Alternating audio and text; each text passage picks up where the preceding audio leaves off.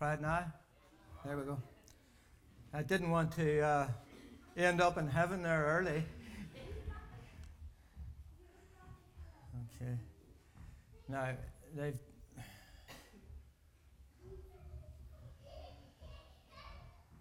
Is this supposed to come up? This is your fault, Matthew. Okay. Auditorium? Yeah. You're a good man, Charlie Brown. I try. You try? All right. Play from start. Yeah, okay. Now, I had a little gizmo here. There it is. If you have your Bible, could you turn to the Colossians again this morning? We did this the last time we were here. I'm not going to review all we did, but I'll just walk my way through it a bit so I'll give you an idea. And let me do that with you this morning quickly. And then bring you to where we're going to be this morning. Colossians chapter 1.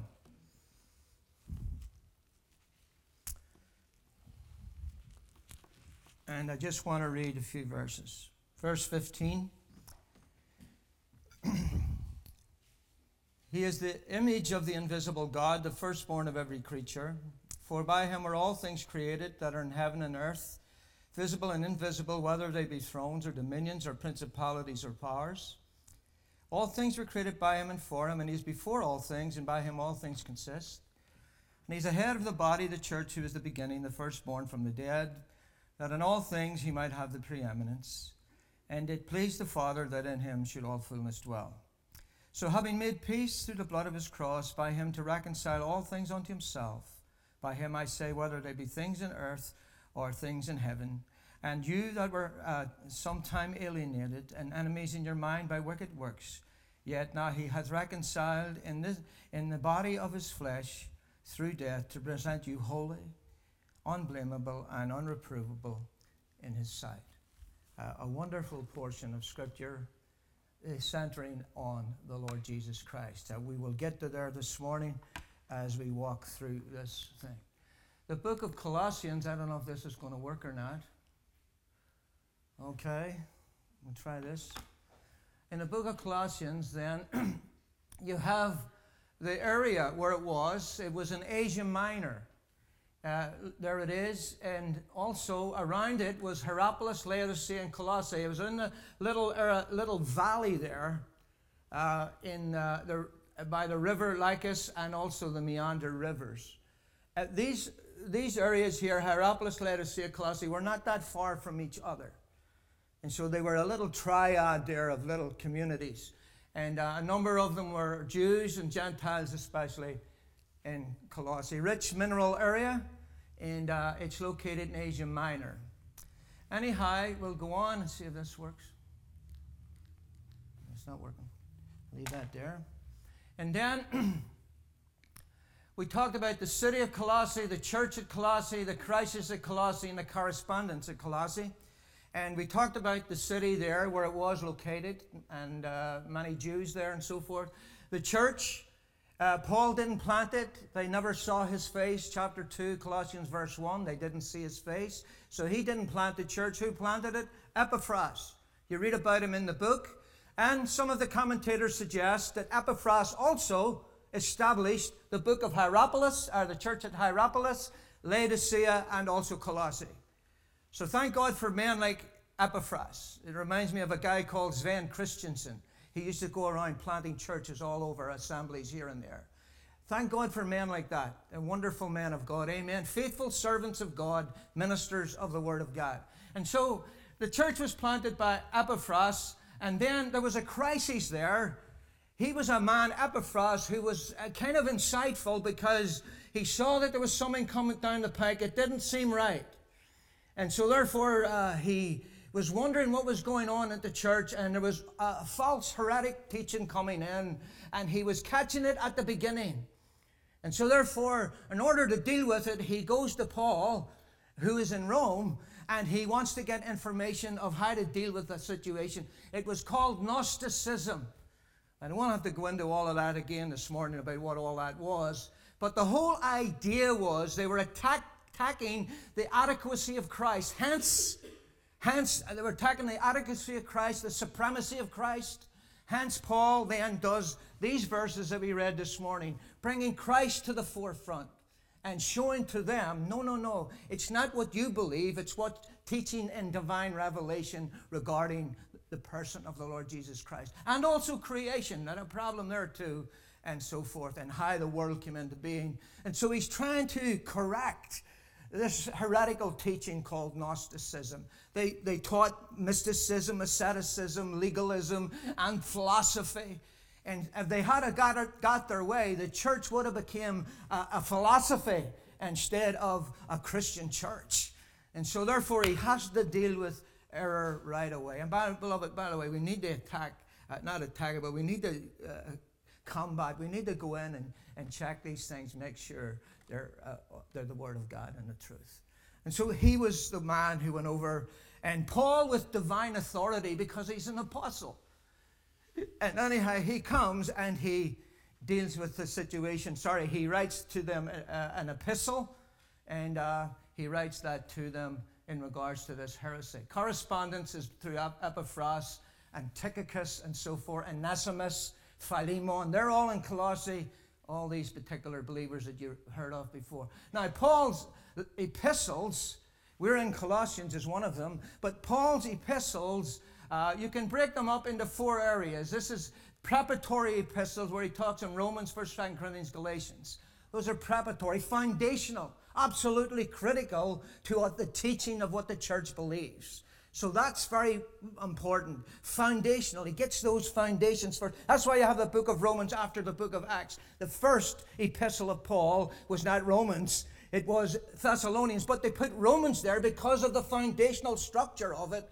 And they want to get us to be grounded in the Word of God and foundational truth. So he talks about preparatory epistles. Then he talks about what we call perfection epistles, meaning moving you and I on to maturity. The word perfection, the idea of bringing us and developing us in the Christian life, in our conduct and character, and moving us on to maturity. So it's moving us onward, forward, higher in the things of God so that we become more Christ-like in our conduct and character down here on the world.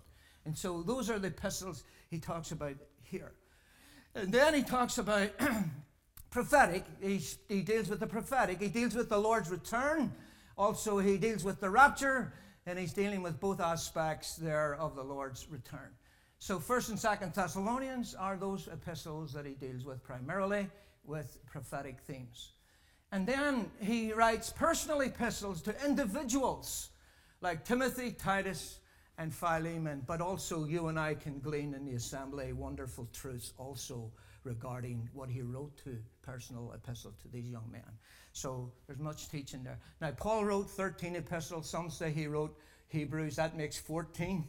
If you believe he wrote Hebrews. 14, 7 times 2. 7 is a perfect number. 2 is the number of witness. Paul gives you and I a wonderful, perfect witness of the Lord Jesus Christ. None other gives a perfect witness like he does. So that's the epistles of Paul. Then we go into the body of the truth. We go into Colossians. Paul's preface or prelude is found in verses 1 and 2. A prelude is an introductory remark. Before he gets into the body of the truth he wants to teach, he gives introductory remark, introduces you to the people, where they live, and so forth. That's what he's doing. And so he gets into it. Paul, an apostle, verse 1. He's an apostle. The word apostle, if you remember, the word epistle means to send to. He's sending them a letter, Colossians. He's sending them epistle. So he's sending to them an epistle. That's what the word means. And then apostolos, the word apostle, apostolos, means to send from. And of course, he is sent from the Lord Jesus. And the Lord Jesus himself is the apostle who was sent from the Father to the world. And so you have the word apostle in those words. Now I'm just doing this quickly. And then in the preface also, he was an apostle by the what? By the will of God. He didn't make himself an apostle. He's not a self-appointed apostle. He's a divinely called apostle. You'll read that in 1 Corinthians chapter 1, verse 1, and you'll read it here in the text of Colossians 1, verse 1. He's an apostle by the will of God, an appointed, divinely called an apostle. 1 Corinthians 1, verse 1, and so forth. Then we go on, and it says this, and Timotheus, our brother. I think that's a lovely touch. Here's a man with divine authority, and yet he humbles himself and comes down to where it was, to the level of this young servant of God called Timothy. And in Philippians, if you read about it, he says, I have no man who is like-minded as Timothy is. He really loved Timothy. They were soulmates. They were like David and Jonathan type of an aspect of friendship. And so that's what Timothy was to Paul, as helping him as a faithful minister in the things of the Lord. So he thought very highly of this young man, and he includes him in the son of his faith. He refers to him as a brother in Christ. I think it's a lovely touch from the apostle. And then you go on to the saints. It says to saints and faithful brethren. The idea is not two groups of people.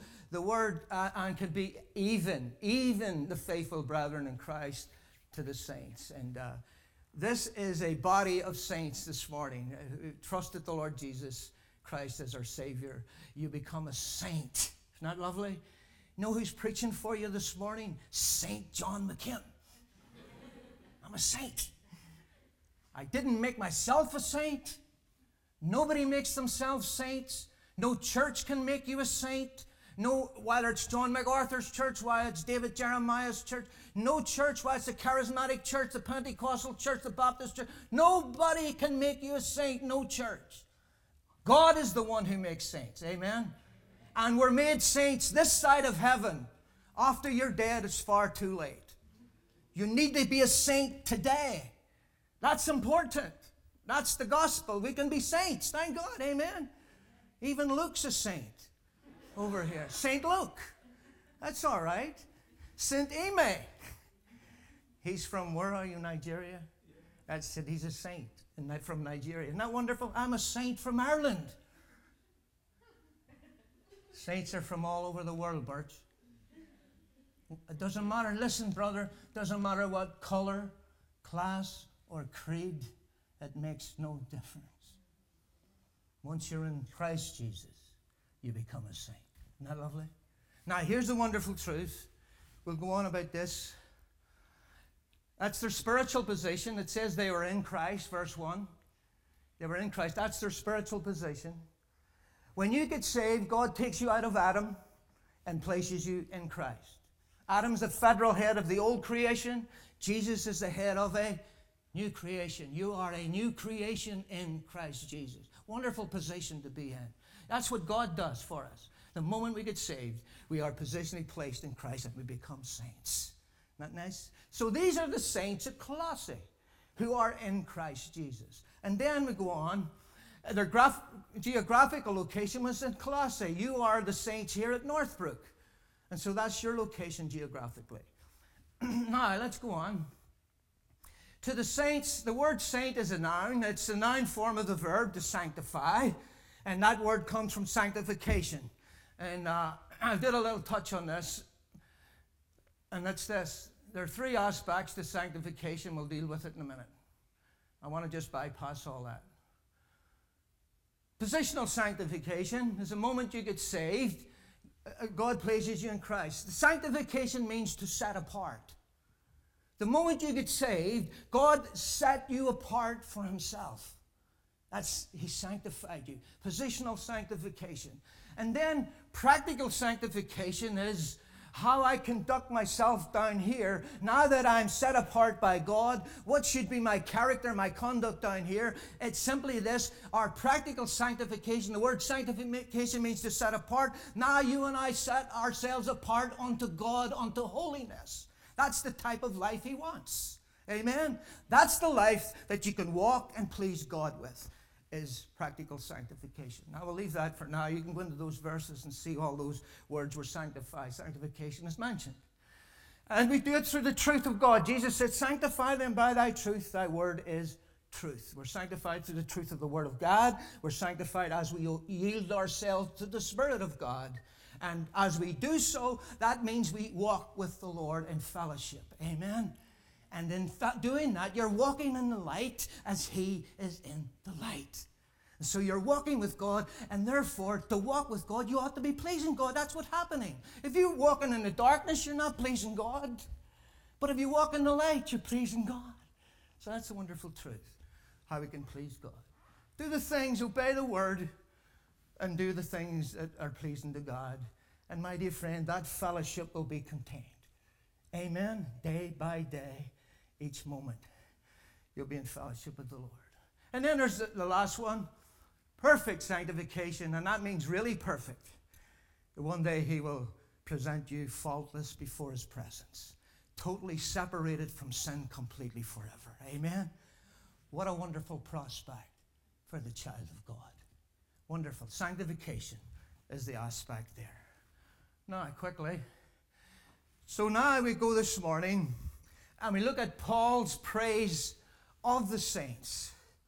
I like that because Paul stops.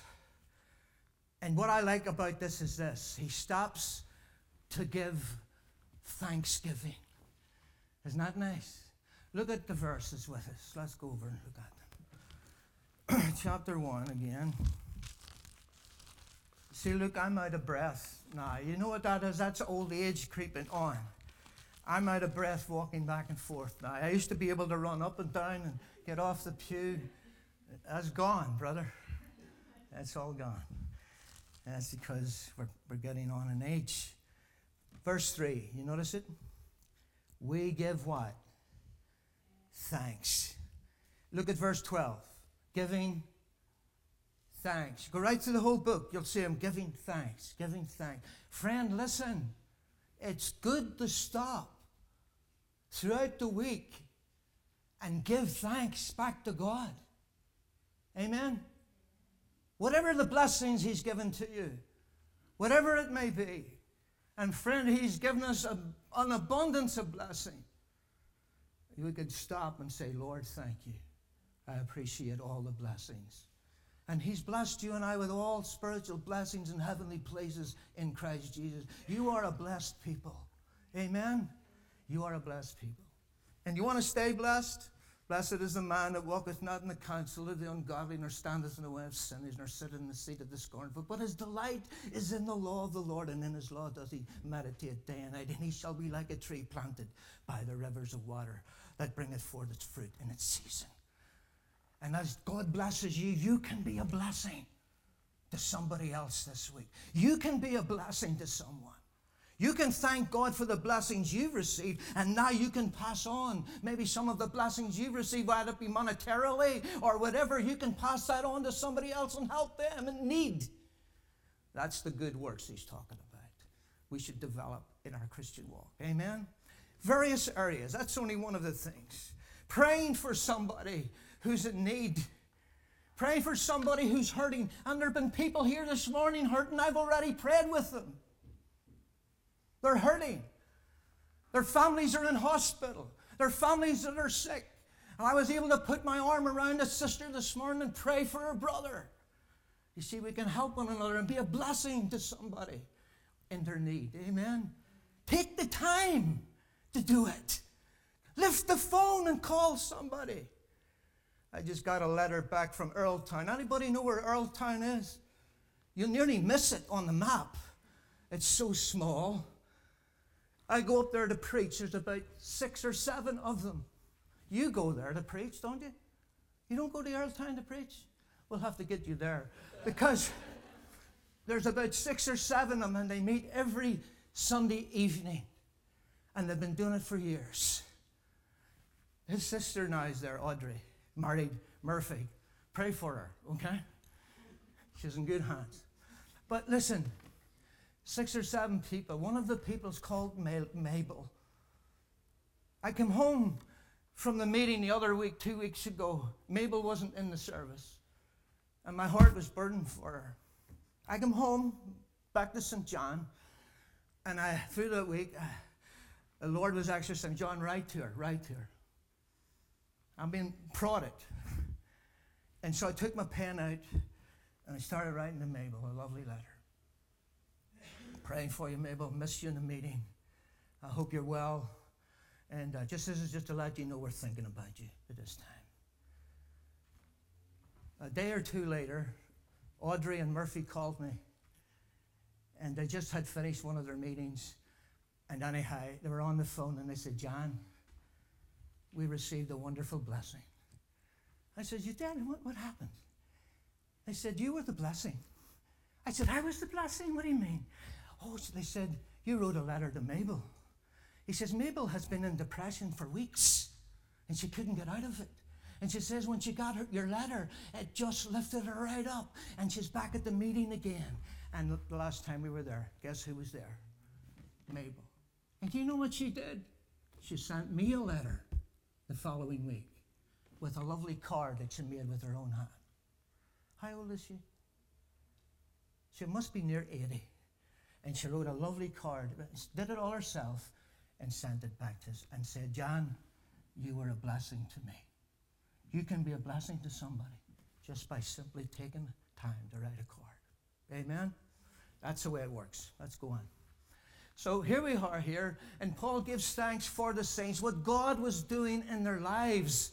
And you can see it here. So first of all, notice the words. If you got your Bible, look at the word. Verse 4, since we heard, you should mark that word down, heard of your what? Your faith. So we heard of your faith. Let's go on. Number 2, watch the verse. And of the what? And of the love to some of the brethren, to few of the brethren. It's a lovely little word, isn't it? To all the brethren. You see it there? And of your love which you have to all the saints. All the brethren. Verse 5, and for the what? The hope which is laid up for you in heaven. And Paul says, you heard before in the word of the truth of the gospel. You embraced it. And now I'm hearing of your faith. That's a wonderful truth. Now let's tackle those 3 things quickly. Number 1, they had a faith that was not secret. Others heard of their faith. You see the words? We heard of your faith. Even the Apostle Paul was hearing of the faith of the Colossians. And that's a wonderful thing also. Their faith was steadfast. It was established. Look at verse 5 of chapter 2. For though I be absent in the flesh, yet I am with you in the spirit, join and beholding your order and the steadfastness of your faith. Paul was hearing of the steadfastness of the faith of the Colossians. Now let's go on to verse, let me give you another part of that verse, 6 and 7. And you have therefore received Christ Jesus, verse 6, the Lord, so walk ye in him, rooted and built up in him and established in the faith as you've been taught, abounding with thanksgiving. And so Paul was hearing about the Colossians. They're abounding in thanksgiving. It's coming out of them, and it's coming into the community, and it's overflowing. And people are beginning to hear about their faith. Isn't that a wonderful thing? When was the last time somebody heard of your faith and my faith? Now, I'm not sending a guilt trip on you. Please don't think I'm doing that. That's not what we're saying. What I'm saying is it'd be nice for you and me just to meditate and ask the Lord, Lord, bring somebody across my path today so that I can share the Lord with you. Maybe somebody on the plane when you're flying.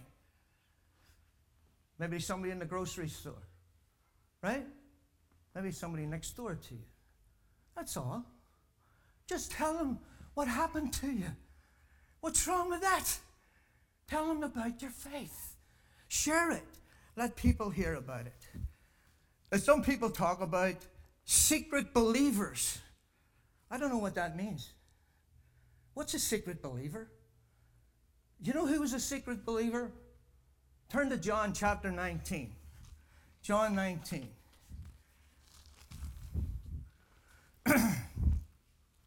It's somewhere in your Bible. Matthew, Mark, Luke, John 19. And here's a verse, verse 38. And after this, verse 38, Joseph of Arimathea, being a disciple of Jesus, but what? Secretly. See, he was holding it back. Don't forget now, he's Jewish. Don't forget. For him to come out and say Jesus is the Messiah, that's something hard for him. You have to understand where he's coming from. And for this man to come out and say Jesus is the Messiah and to embrace him and to ask for his body when he was crucified, that was a big step for him. Because he had to come out of the closet. He couldn't stay in the closet anymore. He had to come out and tell the truth. And he embraced Christ. And he's coming out and testifying and witnessing to the people around him. I love this man. I want him. I'm taking him. I'm going to take him and bury him properly.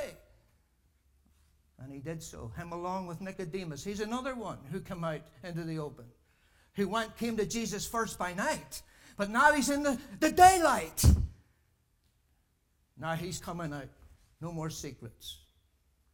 They're coming out into the open. Amen? My friend, you get that in the sports world. I see it all the time. And a guy scores a goal in the Premier League. I used to play semi-pro soccer. I know all about the Premier League. I know about the World Cup. I love soccer. And I remember Daniel Sturridge from Liverpool. When he scores a goal, he goes like this. Thank you, Lord.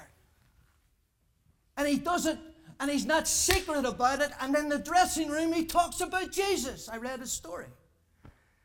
He's not afraid to tell people. Why would you be afraid to tell people of one who has delivered you, one who has saved you, one who's rescued you and me from eternal damnation? Why wouldn't we want to tell somebody about him? Why wouldn't we want to share our faith? Amen? They had a faith that was not secret. I think that's a nice touch.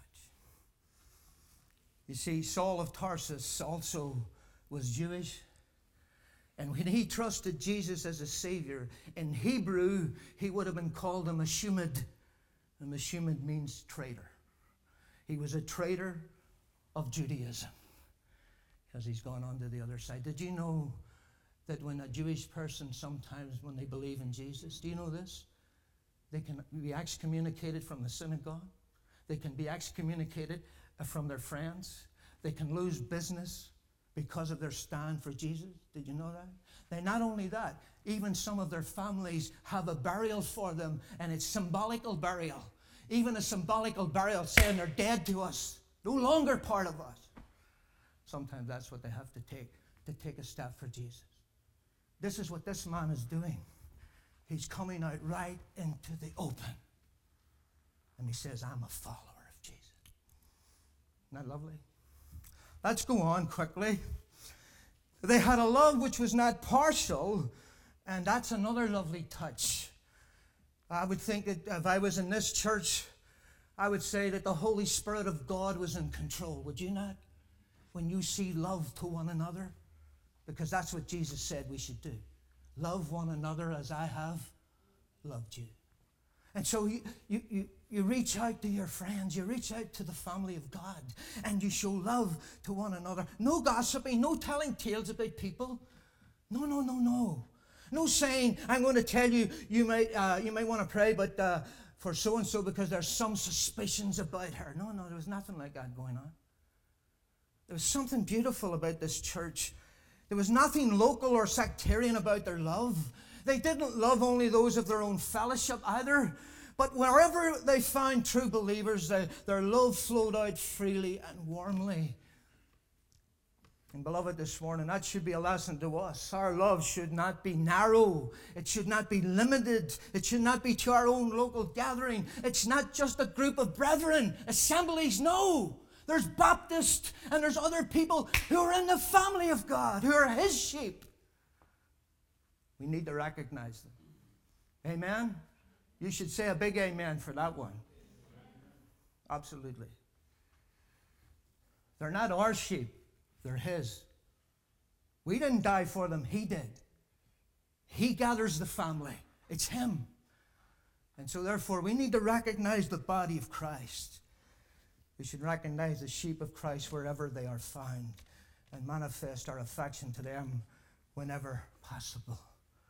Do you know when you do that, you know what it does? It shows the evidence of true salvation when you have love one to another. Agape love, that's the word. Agape love means it's a love wherewith God loved you and me, even when we were dead in sin. Oh, man, that's a lovely love, isn't it?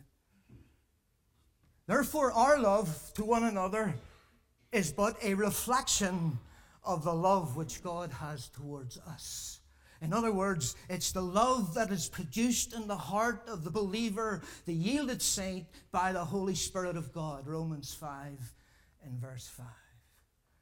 It's a true evidence of a child of God.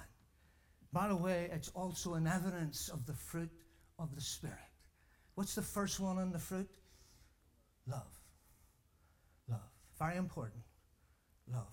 Love, joy, peace, long-suffering, and so forth. Love to the saints, not to those of some special class. By the way, this is what's happening in the letter. You see, the Gnostics were saying, we are the intellectual ones. That's what the word gnosis means. It means we're the intellectual ones. We're the ones that have truth. And what he's saying is this: you are the dulls. We are the brights. We're the intellectuals. My friend, if you're going to say that, you know what you're saying? That only the intellectuals can be saved. That's a false gospel. False gospel. And this is why he's saying that. It's a false gospel. Turn over to 1 John chapter 2. 1 John chapter 2. Can I turn this thing on?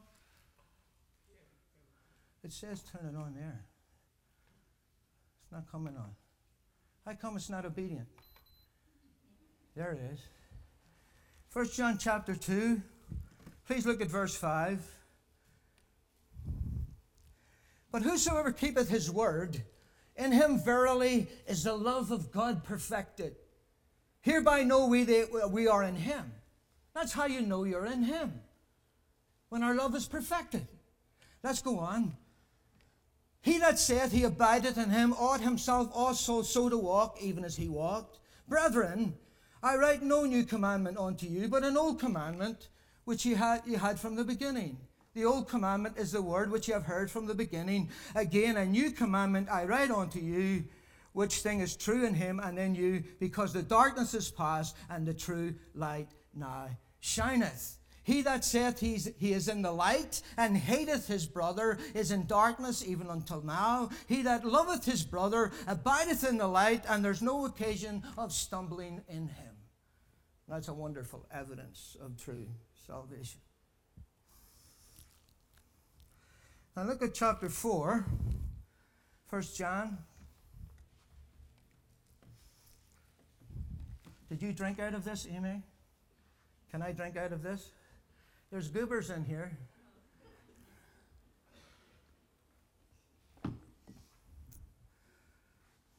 Verse 10.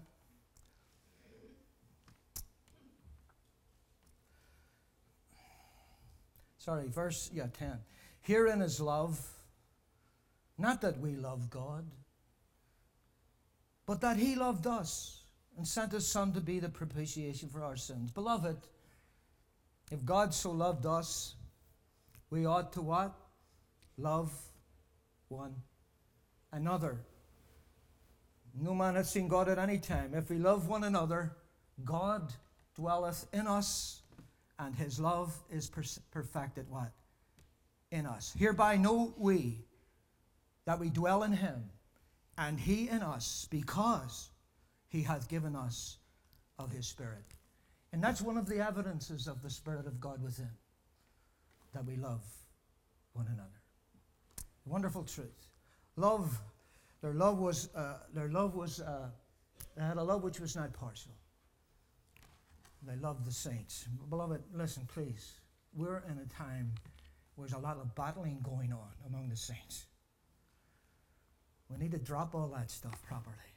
Now, I'm not talking about dealing with false doctrine and stuff. You have to deal with that. But I'm talking about fundamentally sound people We should love one another as Christ loved us. It's a reflection of the love of God in us. Here's a third thing, and probably the last thing. They had a what? A hope that was not misplaced. They had a hope that was not misplaced. For the hope, verse 5, for the hope which is laid up for you in heaven. So if something's laid up for you in heaven, it can't be heaven itself. It's laid up for you in heaven. There's a difference in the terminology. And the idea then is, what is laid up for us in heaven? Let me just try and touch on that for a moment. What is laid up for us in heaven? Look at verse 27. Colossians 1 and verse 27.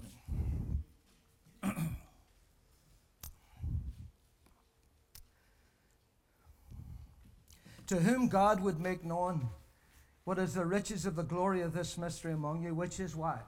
Christ in you. You see that? Christ in you. The hope of glory. Or Christ among you, the hope of glory. Where's Jesus today? He's in heaven. So, how can he be in you and me? All at the same time. I'll tell you how. Please listen carefully. He talked to his disciples in what they call the Olivet Discourse, John 14 to 17. This is a private talking. It's no more public. He's moved out of the public scene. He's now coming privately to his own. And he wants to communicate truth to them because he's going to go away. And he's going to tell them, I'm going away. And when I go away, I'm going to send you another comforter, another of the same kind. Not another of a different kind, another of the same kind, allos, not heteros. Heteros means a different kind. Allos means one of the same kind. That's what the word another means. And so he says, I'm going to send you another of the same kind. And he would send him the Comforter. And that's who he would send him. He would send him the Comforter. And he will abide with you forever. Thank God we're now sealed by the Holy Spirit of promise. The evidence is in us of Christ, yes, but it's through the Holy Spirit that he reveals Christ to us. It's a beautiful truth. He's in heaven because he's coming back from heaven. Let's turn to Titus chapter 2 quickly. Titus chapter 2. I think that's the verse, yeah.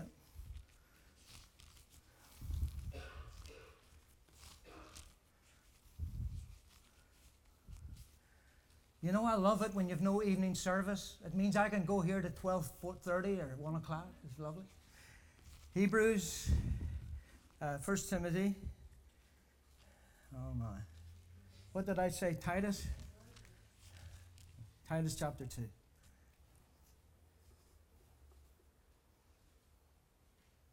What is their hope? My hope's laid up for me in heaven. What is my hope? Jesus. That's where he is. But he's not going to be there all the time. He's not going to be there all the time. He's coming what? Again. That's my hope. My hope is Christ. My hope is in the Lord. Amen? Who gave himself for me. Who paid the price for all my sin at Calvary. No merit of my own. It's all his. His righteousness. His grace. His mercy. His whatever. It's all him.